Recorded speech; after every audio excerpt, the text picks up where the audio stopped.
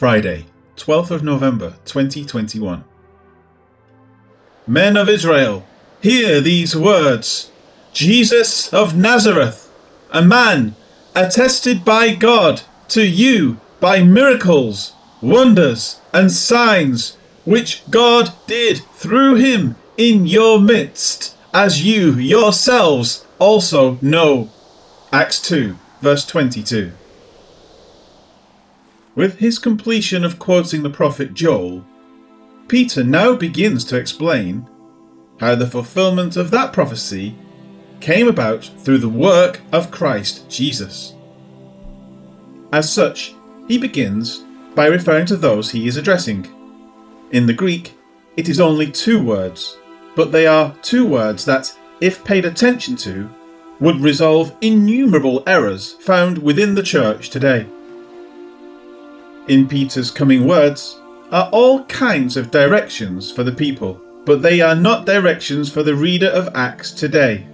This is perfectly clear with the opening of his address, saying, Men of Israel.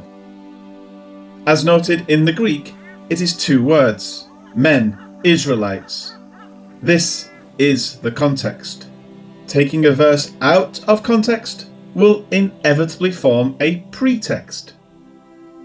Peter is addressing his fellow Israelites. These are the descendants of Jacob, who is Israel. It would also include any who were brought into Israel as proselytes, according to the established norms. With that understood, he next says, Hear these words. He is calling for complete attention, so that the reason for quoting Joel can be properly explained. The main connection between the events and the citing of the prophecy will be seen in chapter 2, verse 33. But he must first give a logical explanation of what led up to the pouring out of the Spirit. With that understood, he immediately introduces the main subject of his explanation, saying, Jesus of Nazareth. The entire point and purpose of his words comes forth in the stating of the name. In saying of Nazareth, he is tying in the reason it is Galileans who spoke the astonishing tongues. See chapter 2, verse 7. But more, it is an explanation as to why Nazareth is relevant at all. It is a reminder of the prophecy of Isaiah. Nevertheless, the gloom will not be upon her who is distressed, as when at first he lightly esteemed the land of Zebulun and the land of Naphtali, and afterward more heavily oppressed her by the way of the sea, beyond the Jordan, in Galilee of the Gentiles. The people who walked in darkness have seen a great light. Those who dwelt in the land of the shadow of death, upon them a light has shined. Isaiah 9, verses 1 and 2. The great light that shone in Galilee of the Gentiles had come. Thus, without saying it, not only is the prophecy of Joel fulfilled, but it is fulfilled by the one prophesied by Isaiah as well. Thus, it is the reason those who stood before the gathered of Israel were Galileans. They already knew these things, but Peter is reminding them in order to set the stage for his coming words. After noting his subject, he says of him, a man attested by God to you by miracles, wonders, and signs. The word translated as attested is introduced into scripture here, apodiknumi. It signifies to show by proof, to demonstrate, and so on. A claim is made, and the claim is then substantiated by a demonstration of validation. In this, there could be no doubt that the things Peter is recalling to mind are true. The entire nation had seen or heard of the marvelous things Jesus had done, thus attesting that God had approved of his work. For example, this was said of him in John 9. The man answered and said to them, Why, this is a marvelous thing, that you do not know where he is from? Yet he has opened my eyes. Now we know that God does not hear sinners, But if anyone is a worshipper of God and does his will, he hears him. Since the world began, it has been unheard of that anyone opened the eyes of one who was born blind. If this man were not from God, he could do nothing. John 9, verses 30 to 33. The Gospels clearly testify to the fact that the people understood God has approved of Jesus' ministry. As this was only a short time before, it would be fresh on the minds of all. Of his works, Peter notes three aspects. The first is miracles. The word is dunamis, and it speaks of mighty, powerful, and marvellous works. The second is wonders. The word is teras. It speaks of an extraordinary event, which is given to bring forth a reaction from those who witness it, such as a portent from heaven. The third is signs. The word is semeion. A sign is something that speaks to or provides evidence of something else. In other words, a sign is not the thing itself, but points to something other than itself. A sign in the sky may tell the people the Messiah has come. The changing of water to wine may testify to the coming change from the Mosaic covenant to a new covenant, and so on. It is these things that Peter says, which God did through him. The works of Jesus Christ are the works of God, being wrought through his physical existence. They are, however, of a magnitude greater than the prophets who came before him. And this is for notable reasons, some of which will be explained by Peter as he continues. The words of Jesus to the people had already claimed what Peter now repeats.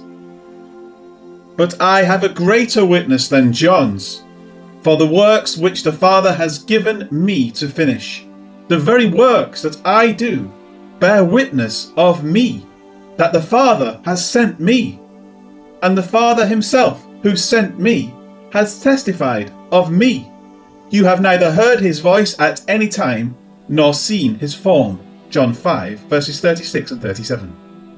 The works were given as a validation of the fact that he was the prophesied Messiah. From giving sight to the blind and cleansing lepers, even to casting out demons and raising the dead, everything that Jesus did was to validate that the power and authority of God was working through him. And Peter next says that this was done in your midst. The things Christ Jesus did were not accomplished in Rome or in Tibet. They were accomplished in the midst of the people to whom the prophecies were given. There was no need to wonder if the stories coming out of Crete were true, about someone doing amazing things. God had spoken through Israel to Israel and about what would occur in Israel. Specific names were prophesied in advance, such as Galilee and Bethlehem. Miracles were done in Jerusalem and before the leaders and attendees of synagogues. There could be no doubt of these things, and so Peter finishes the verse with, "As you yourselves also know." The people standing before Peter were guilty of rejecting their Messiah. This was now fully evidenced by the fact that while the Spirit had been poured out upon Jesus' disciples, it had not been poured out upon them. Thus, they knew very well now that Jesus was the Messiah, and that they had missed the boat on this one. Now they could either change their minds, repent about this fact, or they could continue with dull minds and hardened hearts. Peter will continue to speak direct, piercing words to this group of people, the men, Israelites, standing before him. Life application. Acts 2, as has been noted time and again, is a descriptive account of what occurred.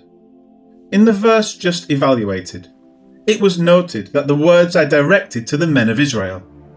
Not only are these only words that describe what occurred, but they are words that are directed only to the men of Israel. Women also, as the masculine speaks of both. What Peter says does not apply to the Lutheran Church. It does not apply to the Roman Catholic Church.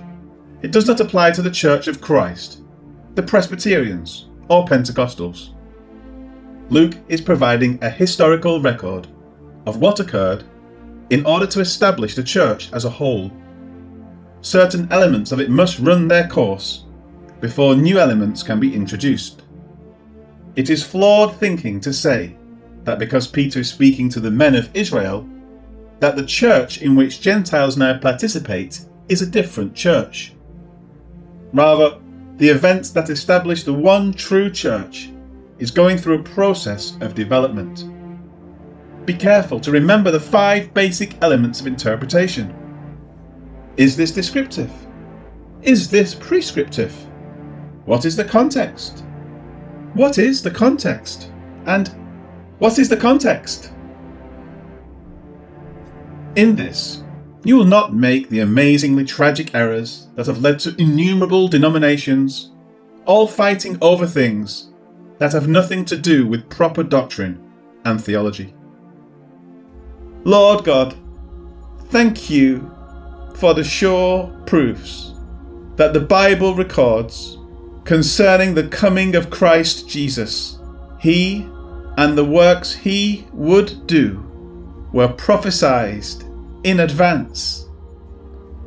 When he came, the Gospel writers recorded his deeds for us to know what occurred. And then the epistles explain to us these things so that we can more fully understand them. In this we truly have a sure word and a written testimony we can trust. Thank you for this wonderful word. Amen.